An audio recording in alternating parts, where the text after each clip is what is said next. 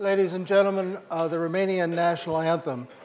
I did not ask you to stand because I didn't play it as a symbol of Romanian national identity, but rather to celebrate the end of the Cold War, which occurred about the time that you were born.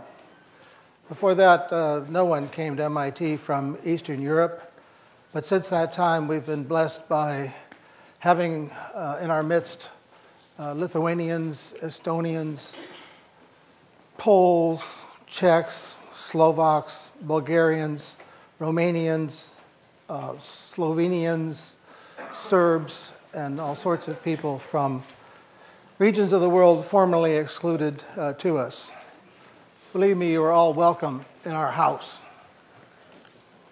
Almost all, that is to say, because you may recall that Romania is the traditional home of vampires. And since the end of the Cold War, vampires have had new vectors for emerging from their traditional places and penetrating into the world at large. You may have a vampire in your suite or on your floor. And it's important to know how to recognize them and take the necessary precautions. So if you have this concern, I would expect that the first thing you would do would be to look at some data concerning the characteristics of vampires.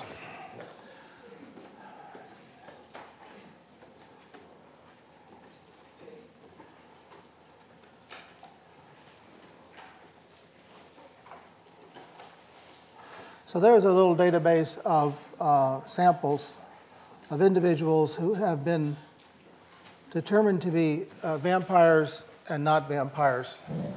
And our task today, and what you'll understand how to do by the end of the hour, is to use data like this to build a recognition mechanism that would help you to identify whether someone is a vampire or an ordinary person.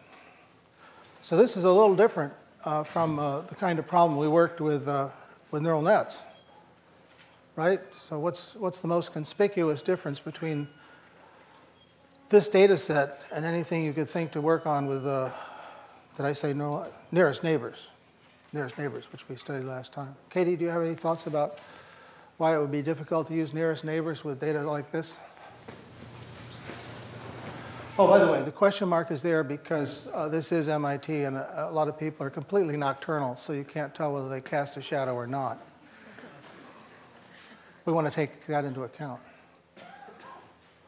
So what's different about this from the electrical cover data set?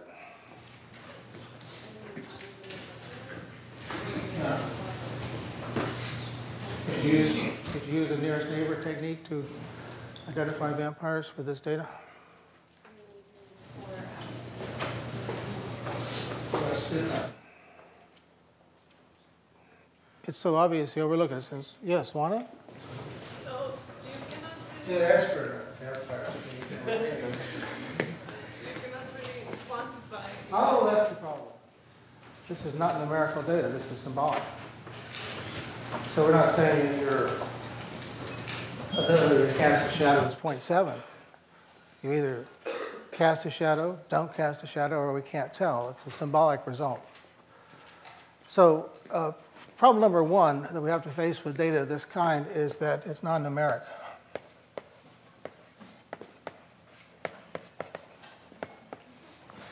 And there are other characteristics as well. For example, it's not clear that all of these characteristics actually matter. So some characteristics don't matter.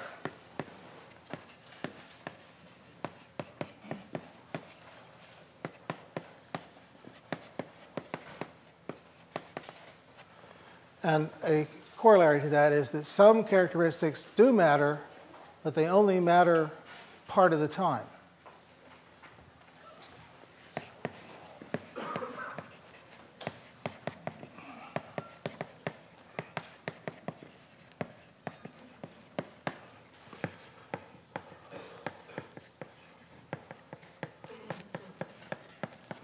And finally,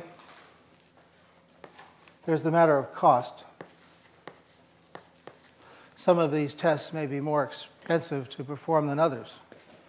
For example, if you wanted to determine whether someone casts a shadow, you'd have to go to the trouble of getting up during daylight. That might be an expensive operation for you. You'd have to go find some garlic and ask them to eat it. That might be expensive. So some of these tests might be expensive relative to other tests. But once you realize that we are talking in terms of tests and not a vector of real values, then what you do is clear. You build yourself a little tree of tests. So who knows how this problem will turn out. But you can imagine a situation where you have one test up here, which might have 3 outcomes. And one of those outcomes might require, but only one of those outcomes might require you to perform another test. And only when you've created a tree of tests that look like this are you finished. So given a set of tests and a set of samples, the question becomes, how do you arrange the tests in a tree like that so as to do the identification that you want to do? So since we're talking about identification, it's not surprising that this kind of tree is called an identification tree.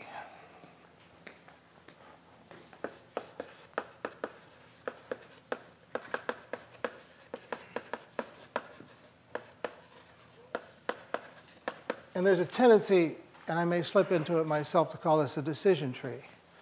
But a decision tree is a label for something else. This is an identification tree, and the task is to create a good one. So what is a good one versus a not so good one?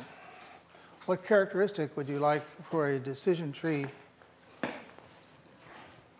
for an identification tree to have if you're going to call it a good identification tree? What do you think, Krishna? What would be a good characteristic? Maybe like the minimum number of... Sorry. Yeah. He said minimum number of levels. What's another way you could say what a good one is? Each test costs something, right? So what's another way of thinking about what a good tree would look like? The minimum cost. And if they all have the same cost, then it's the minimum number of tests. So overall, what you like is a small tree rather than a big one. So you might be able to take your sample data and divide it up so that at the bottom of the tree, at the leaves, all of the sets that are produced by the tests are uniform, homogeneous. But you'd like that tree to be the simplest possible tree that you can find, not some big complicated one that also divides up all the data into uniform subsets.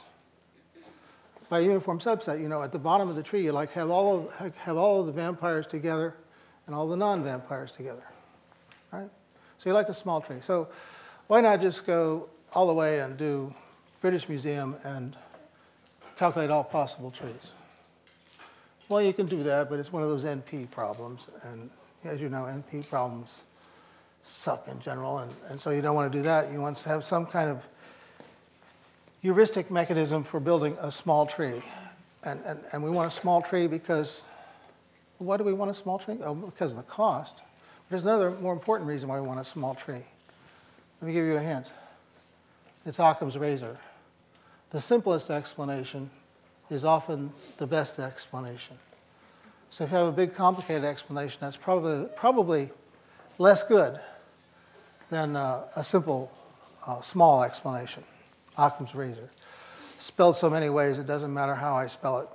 And that's good because I can't spell. So I don't know, how are we going to go about finding the best possible arrangement of those 4 tests in a tree like that? Well, step 1 will be to see what each test does with the data. And by the way, before I go a step further, you know and I know that this is a sample data set that's very small, suitable for classroom manipulation. You'd never bet your life on a data set this small. We use it only for classroom illustration. But imagine that these rows are multiplied by 10. So that instead of 8 samples, you got 80. Then you might begin to believe the results that are produced. So I'm just going to pretend that each one of those represents 10 other samples that I haven't bothered to show. But we can work with this one in the classroom because it's pretty small, and we can say, well, what does the shadow test do? Well, the shadow test divides the sample population into 3 groups. There's the I don't know group of people who are nocturnal. There are the people who do cast the shadow, the yes people, and the people who do not cast a shadow, the no people. So if I look at those rows up there and see which ones are vampires, it looks to me that if they do not cast a shadow, if there's no shadow cast, there's only one that doesn't cast a shadow, and that is a vampire. So that's a plus over there, vampire. Now, if we look at the ones who do cast a shadow, all of those are not vampires. They're all okay. And now there are 8. 3 are vampires. So that means that 2 of these must be vampires. And I've got 3, 4, 5, 6 so far, so there must be 2 left. So that's the way the shadow test divides up the data. Now let's do garlic. Vampires traditionally don't eat garlic. I don't know why. So we look at the garlic test and we see that all of the no's are, well, there are only 3 yeses, and they all produce a no answer. So if somebody eats garlic, they're not vampires. That means the 3 vampires must be over here, and then there are 2 left. So that's what the garlic test does. See, what we're trying to do is we're trying to look at all these tests to see which one we like best on a basis of how it divides up the data. So now we've got, I don't know, complexion.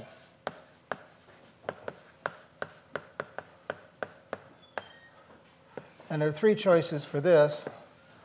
You can have an average complexion, but a lot of vampires, in my experience, are rather pale. So pale is a possibility. And then the other option is that just after gorging themselves with blood, they tend to get a little red in the face. So we'll have a ruddy over here. Once again, we have to go back to our data set to see how this test divides things up. So there are 3 ruddies, and one's a no, and one's a yes. So 2 no's and a yes. 2 no's and a yes.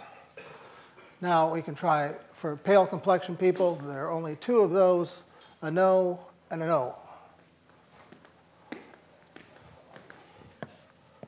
That must mean that there are 2 pluses over here, because there are 3 vampires altogether. 2, 4, 6, 7, 8, 9. Oh, 8, sorry. 8. Only 8. Oh, just one more to go, and that's the accent. Historically, vampires go to great lengths to perfect their accent and not betray their origins, but nevertheless, we can expect that if they've just arrived, if they're just in from Transylvania, part of Romania, they may still have an accent. So there's a normal, some still have a heavy accent, and some persist in having odd accent.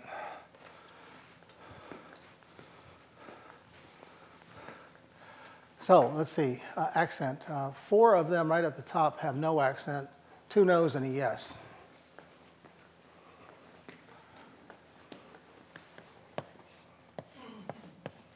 Heavy accent, 3 of those, a yes and 2 no's. That means we must have a plus here, 3, 6, plus and a minus. So we can look at this data and say, well, what would be the best test to use? And the best test to use would surely be the one that produces subsets, or produces sets here at the bottom of the branches that correspond to the outcomes of the test. We're looking for a test that produces homogeneous groups. So just for the sake of illustration, I'm going to suppose that we're going to judge the quality of a test by how many sample individuals it puts into a homogeneous set. So ideally we'd like a test that would put all the vampires in one group and all the ordinary people in another group right off the bat. But there are no such tests. but we can add up the number of sample individuals who are put into at least homogeneous sets. So when we do that, this guy has 3 in a homogeneous set here, a 4th, but these are not in a homogeneous set. So the overall score for this guy will be 4. This one, well, not quite as good. It only puts 3 individuals in a homogeneous set. This one here, 2 individuals into a homogeneous set. Everybody else is all mixed up with some other kind of person. And over here, how many samples are in a homogeneous set? 0. So on the basis of this analysis, you would conclude that the ordering of the tests with respect to their quality is left to right. So the best test must be the shadow test. So let's pick the shadow test first. See what we can do with that. If we pick the shadow test first, then we have this arrangement. We have question mark, and we have yes, cast a shadow, and no, doesn't. We have 3 minuses here. We have a plus here. And unfortunately, over here, we have plus, plus, minus, minus. So we need another test to divide that group up. Yes? How did you get 4 on the shadow test again? Why is it cool? Well, if I look at the data and I see who we haven't, the question is, what about that shadow test? If you look at the shadow test and you say, well, there are 4 question marks. And if we look at see what kind of people belong to those 4 question marks, there are 2 vampires and 2 non-vampires. That's why it's 2 pluses and 2 minuses. No, I understand that. Yeah. The question is, how did you get to the score of 4? Like, I don't understand Oh, how you're scoring yeah. that. No, I'm scoring this. The question is, how did I get this number 4? It has nothing to do with this, because this is a mixed set. In fact, I've got 3 guys in a homogeneous set here, and 1 guy in a homogeneous set here, and I'm just adding them up. Okay.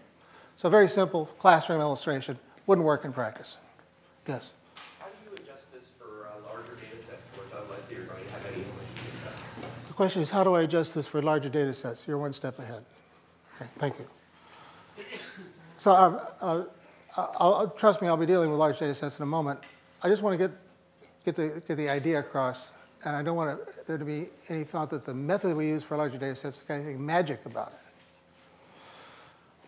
Okay, so we're off and running, and now we have to pick a test that will divide those 4 guys up. So we're going to have to work this a little harder and repeat the analysis we did there, but at least it'll be simpler because now we're only considering 4 samples, not 8. Just the 4 samples that we still have to divide up that have come down that left branch. So we have the shadow test. It has 3 outcomes. We have the garlic test. It has 2 outcomes, yes and no. We have the complexion test. It has 3 outcomes, average, pale, and ruddy. And we have finally the accent test.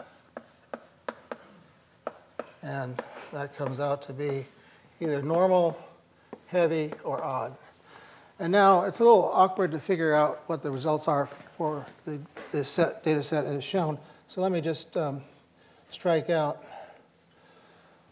the ones that we're no longer concerned with and limit our analysis to the samples for which the outcome of the shadow test is a question mark. This is exactly the 4 people we still need to separate. All right? So switching colors, keeping the color the same. We actually don't want to do the shadow test anymore, right? Because we've already done that. So there's no point in doing that again. We don't have to look at that. It's already done all the division of data that it can. So the garlic test, well, let's see, garlic. 2 yeses, 2 nos. The yeses produce nos, and the nos produce yeses. So if the person does eat garlic, they're okay. And if they don't eat garlic, bad news, they're vampires. Well, that looks like a pretty good test, but just for the sake of working it all out, let's try the others. Complexion. 2 readies, a yes and a no.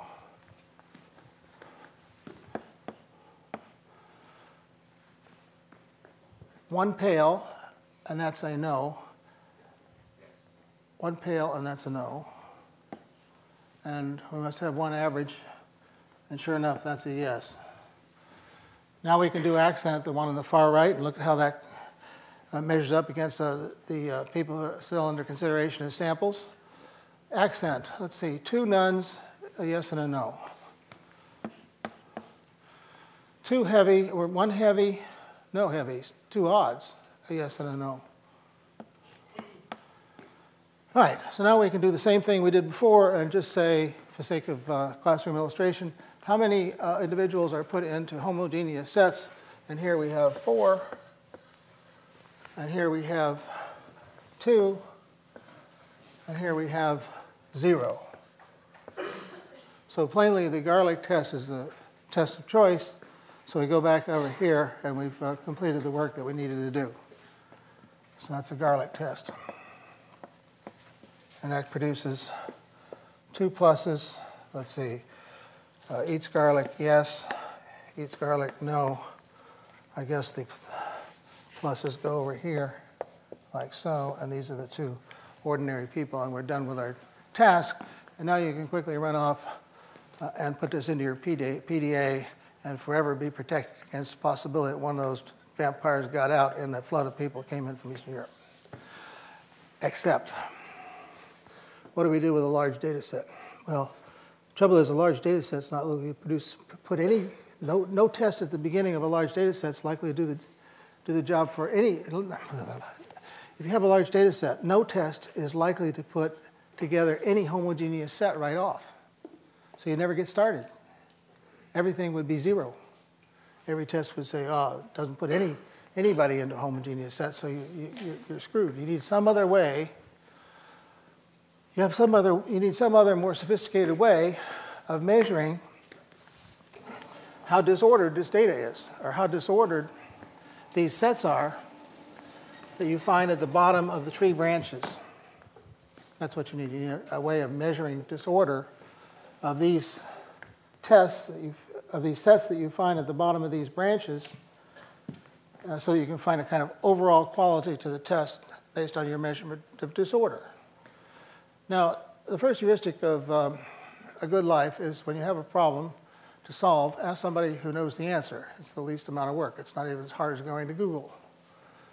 So who would you ask about ways of measuring disorder in sets? There are 2 possible answers. Well, you can Well, what you? you can just do entropy. What? Find the entropy of the Find the entropy. Who studies entropy? probability. What class of? Just like Physics. thermodynamics. Thermodynamics. The thermodynamicists are good at measuring disorder because that's what thermodynamics is all about. Entropy increasing over time and all that sort of stuff. There's another answer. There's another equally good answer. Statisticians? Statisticians, perhaps, but it's not the second best answer. It's actually not even the best answer. That's the best answer. What's your name? Leonardo. Oh, you're Leonardo, yeah. I don't know. Leonardo has got his finger on it. The information theorists are pretty good at measuring disorder because that's what information is all about, too. So we might as well borrow a mechanism for measuring the disorder of a set from those information theory guys. So what we're going to do is exactly that. Let's put it over here so we'll have it handy when we want to try to measure those things. What they say is, the gospel according to information theorists is that the disordered D of some set is equal to, now let's suppose that this is a set of binary values. So we have positives and we have negatives, pluses and minuses. But pluses, they don't go very well in an algebraic equation because it might be confused with adding. So I'm going to say P and N, and then there'll be the total, which is P plus N. We only got 2 choices, positive and negative.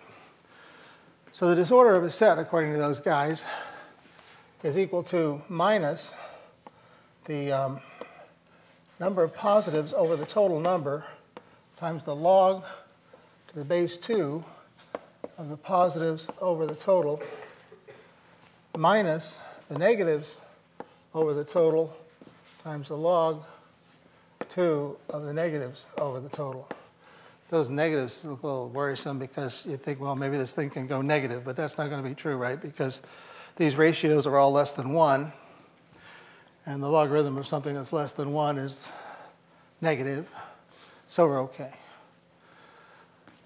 So that's a lovely way of measuring disorder. And maybe we ought to draw a graph of what that curve looks like. And what we're going to graph it against is the ratio of positives to the total number. So that's going to be an axis where we go from 0 to 1. So I don't know. Let's just find a couple of useful values. And by the way, it pays to pay attention to these curves because if you pay attention to this stuff, you can work the quiz questions on this very rapidly. Otherwise, we see people getting out their calculators and quickly becoming both lost and screwed. Okay, so let's see. Let's suppose that the number of positives is equal to the number of negatives, so we got a completely mixed up set. It has no bias in either direction. So in that case, if P over T is equal to 1/2, then this is equal to minus 1/2 times the logarithm of 1/2. And I guess since they're both the same, we can multiply by 2. And what's that value? Minus, what does that calculate out to? Minus log half, what's that? Well, with a minus sign, you just turn the argument upside down, so it's log 2. So what's log 2? Base 2? Logarithm of base 2 of 2? 1. So this whole thing is 1. So Manasa in her soft voice says, well, let's see. 2 times 1/2, that cancels out. The minus, that flips the argument, so it's log to the base 2 of 2, and that's 1. So this whole thing works out. When you work out the algebra, it gives you 1. So that's cool. So right here in the middle, where they're equal, we get a value of 1. Next thing we need to do is let's calculate what happens if P over T is equal to 1. That is to say, everything is a positive. Any guesses? Maybe 10, 20, minus 15. Let's work it out. So that would be if P over T equals 1, that would be minus 1 times the log to the base 2 of 1. What's that? That's 0? Oh, yeah, because 2 raised to the 1 is 0. 2 raised to the 0 is 1. So this part is 0. Now, what about this other part? We have minus, if everything's a P, then nothing's an N, so we got 0, and we can quit already. Well, not quite. We ought to work it out. Log to the base 2 of 0. What's that? Who? Minus infinity? Uh-oh. 0 times minus infinity is what? I didn't get that when I was in high school. Finally, 1801 makes a difference, right? Finally. What's the answer?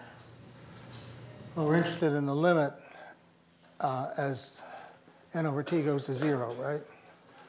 And when you have a deal like this, what do? You use that famous rule that we all mispronounce when we see it written, right? We use the good old L. Hospital's rule. Okay, it's L'Hopital. L'Hopital's rule. You have to differentiate I guess we differentiate this guy as a ratio or something and see what happens when it goes to 0. And what we get when we use L'Hopital's rule is that, oh, thank God, this is still 0. So now we know that we have a point up there and a point down there. So now we've got 3 points on the curve, and we can draw it. Goes like that. No, it doesn't go like that. It's obviously a Gaussian, right? Because everything in nature is, could you put that laptop away, please? Everything in nature is a Gaussian, so it looks like this. Is that right? No, actually, not everything in nature is a Gaussian. And in particular, this one isn't a Gaussian either. It looks more like one of those metal things I used to call Quonset huts. That's what it looks like. Boom, like so. So that is the curve of interest. Now, did God say that using this way of measuring disorder was the best way? No, God has not indicated any choice here. We use this because it's a convenient mechanism. It seems to make sense. But in contrast to the reason it's used in information theory, it's not the result of some elegant mathematics. It's just a borrowing of something that seems to work pretty well. Any of those curves will work just about the same, because all we're doing with it is measuring how disordered a set is.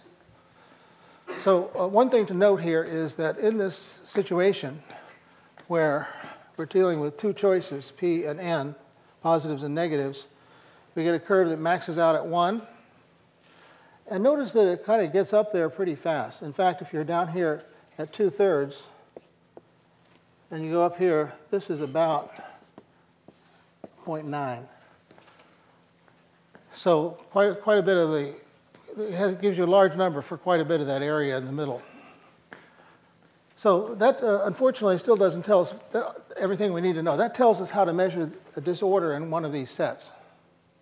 But we want to know how to measure the quality of the test overall.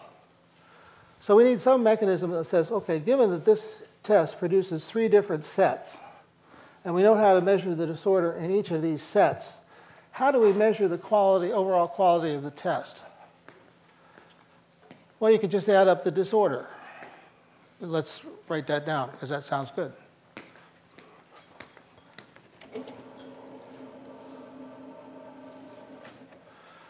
So you can say that we'll call it the quality of a test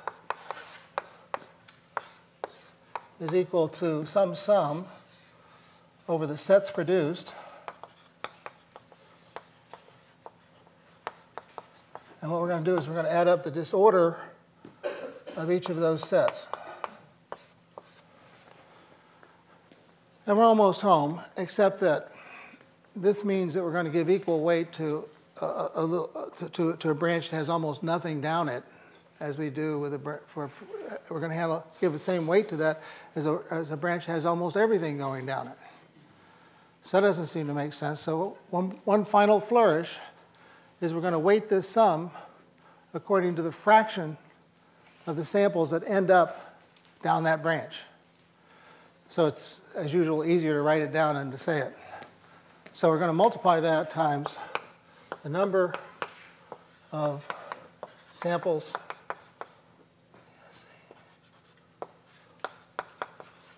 in the set divided by the number of samples handled by test. So if half the samples go down a branch, and if that branch has a certain disorder, then we're going to multiply that disorder times 1/2. All right? So now let's see how it works with our sample problem. Well, here is our sample data, and we didn't need anything fancy for it, but let's pretend it was a large data set. Well, let's see, what will we do? We'll go down this way. There are 4 samples down that direction. That's half of the total number of samples. So whatever we find down there, we're going to multiply by 1/2. This one we're going to multiply by 3/8. And this one we're going to multiply by 1/8. Now, what do we actually find at the bottom of these things? Well, here's a homogeneous set. Everything's the same. So if we go to that curve and say, what is the disorder of a homogeneous set? It's 0. Oh, let's see, they're all the same. I guess that means it's 0 over there. So the disorder of this set of 3 samples is 0. The disorder of this set of 1 sample all the same, is 0. The disorder of this set, well, let's see, half of the individuals there, half of the samples there are plus and half are minus. So we go over to our curve and we say, what's the disorder of something with the equal mixture of pluses and minuses, and that's 1. So the disorder of this guy is 1.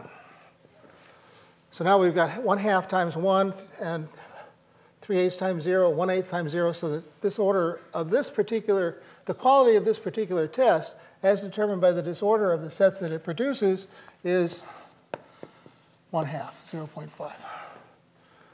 All right? Let's do this one. So we have 3/8 coming down this way, 5/8 coming down this way. 3/8 is multiplied by the disorder of a set of uniform things. That's disorder 0. So this guy over here, let's see, that's 2/5 and 3/5 multiplied. You know, this is one of those deals where if you look at the curve, you know, you're pretty close to the middle, and that curve goes all the way up to about 0.9 there. So you can kind of just look at this and eyeball it and say, well, whatever it is, it's going to be the overall. This is going to be something multiplied times 5/8, something like 0.9 times 5/8. So let's just say, for the sake of discussion, that that's going to be about 0.6, which is within 100th, I think, of being right. Just kind of guessing. Okay, well, now we're on a roll. Here we have 3/8 coming down this branch, 3/8 coming down this branch, 1/4 coming down this branch. This is 0. And this is one of those deals where these two are about 0.9. So it looks like it's going to be 3/8 plus 3/8 is 3/4 times about 0.9. So that's going to turn out to be about 0.7. Okay, so one last go here. 3/8, 3/8, and 1/4. Oh, that's interesting because these two are what we got contributed up to that 0.7. This one is 0.4 times, this is evenly divided, so that's going to have a disorder of 1. So that's going to be 0.25, bigger than the number we got over here.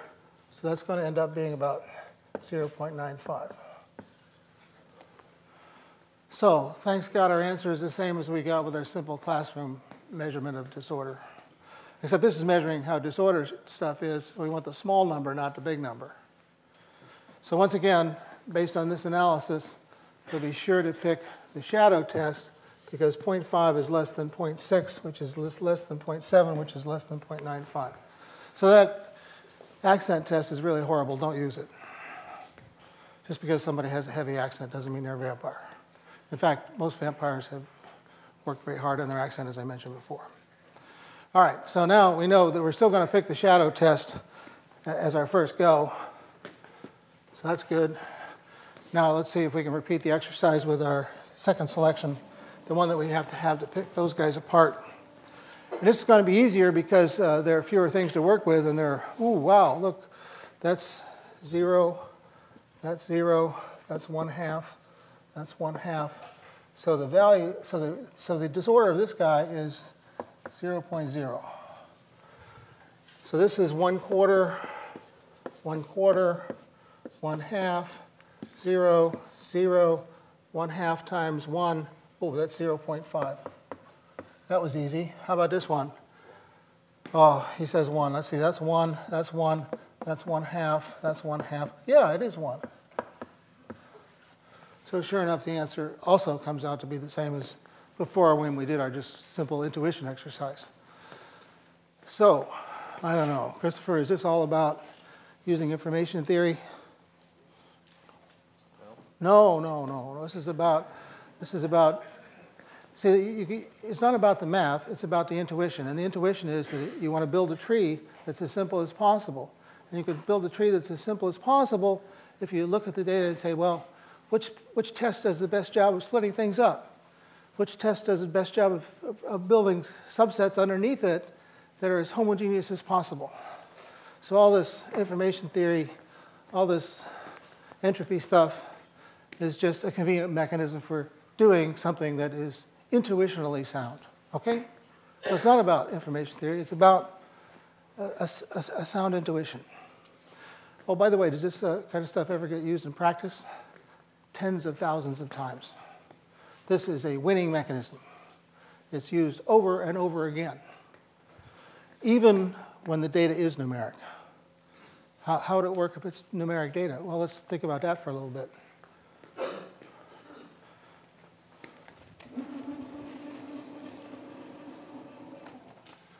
So let's suppose that we have an opportunity. We're an EMT or something. We work in the infirmary. What do they call it these days? Something else. But anyhow, you work in that kind of area, and you have the opportunity to take people's temperature. And so you've over time you've accumulated some data on the temperature of people, and maybe you found that there's a vampire here at about 102. There's a normal person here about 98.6. But then they're scattered around. Some people have fevers when they come in. So the question is there a way of using numerical data, things that you can put real numbers, is there a way of using that with this mechanism? And the answer is yes. You just say, is the temperature greater than or less than some threshold? That gives you a test, just a binary test, just like any of these other tests. Right? Krishna? Right?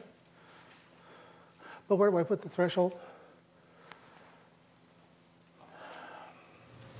I suppose I could just put it at the average value, but that might not be the place that does the best job of splitting the samples into homogeneous groups.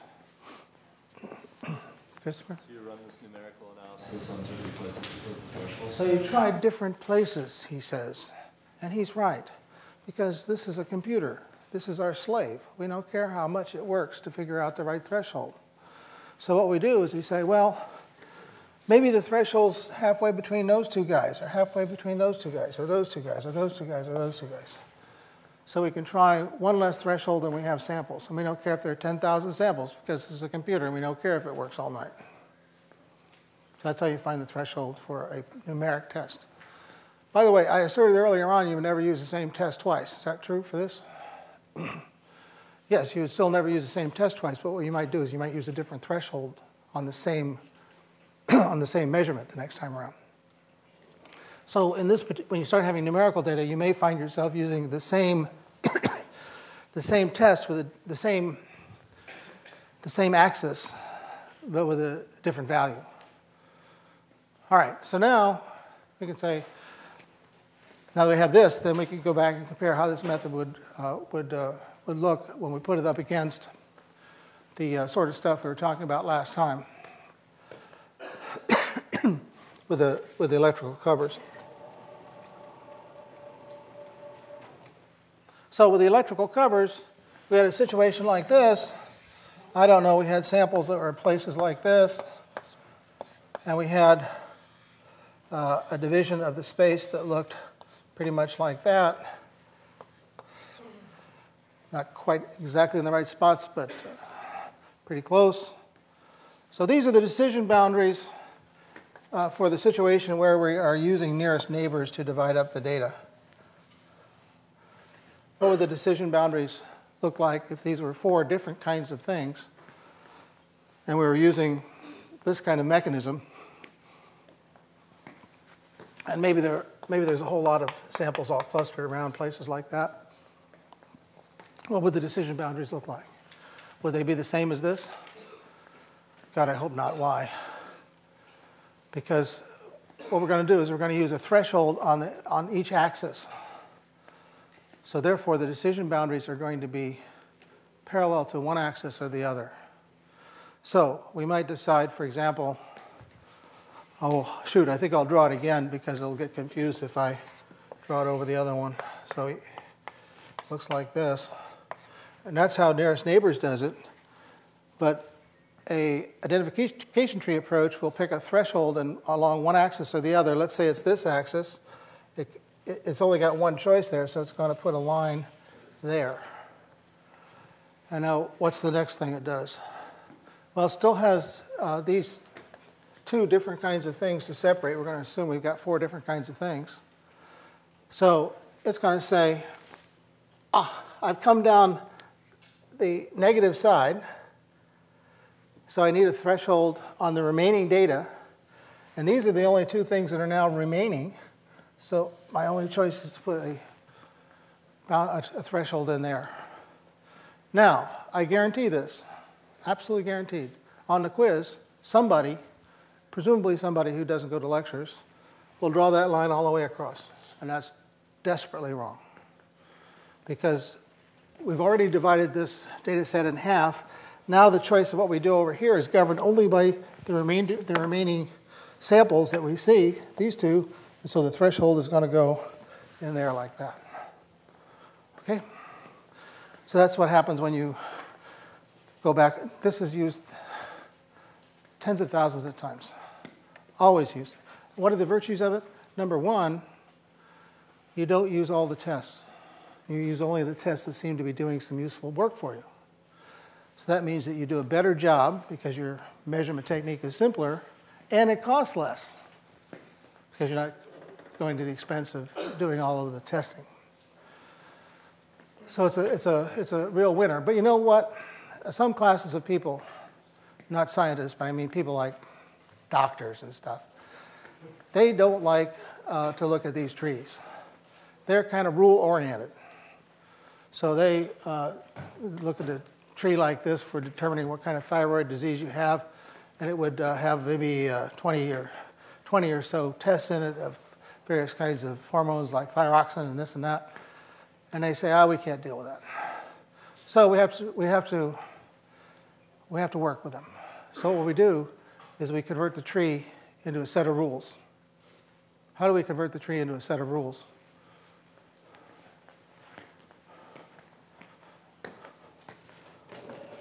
Oops, wrong one. Go away, go away. Oh, here's what I want. Yeah, good. How do we convert this tree into a set of rules? It's straightforward. Christopher, what do we do? You basically just look down each branch. You basically just go down each branch to a leaf. So you say, for example, here's one rule.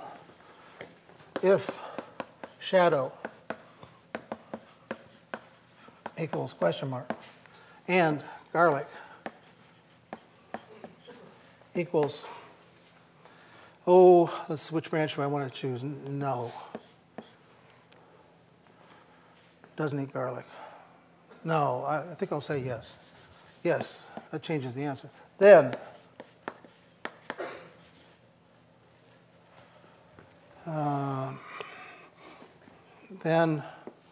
if it eats garlic, it's not a vampire, right? So that's one of 4 possible rules because there are 4 leaf nodes. Now, we're almost done, and we are done except for one thing. We can actually take these 4 rules and start thinking about how to simplify them. You can ask questions like, if I have a rule that tests both the shadow and the garlic, do I actually need both of those antecedents? And the answer is, in many cases, no. And in particular, in this case, no. Because if we look at our data set, what we discover is that in the event that we're talking about a shadow question mark, I guess I had a better choice the other way. Oh, no. If you look at the garlic, all the garlics, yes, yes, and yes, it turns out that the answer is no, independent of what the shadow condition is. So we can look at the rules, and in some cases we'll discover that our tree is a little bit more complicated than it need to be. We can actually get rid of some of the clauses. So in the end, we can develop a very simple mechanism based on good old-fashioned rule-based behavior, like you saw almost in the beginning of the subject, that does the job. And now you're all free to put this, without any royalty, you're all free to put this into your PDA and use it to protect yourself in the days to come, especially since Halloween is just around the corner.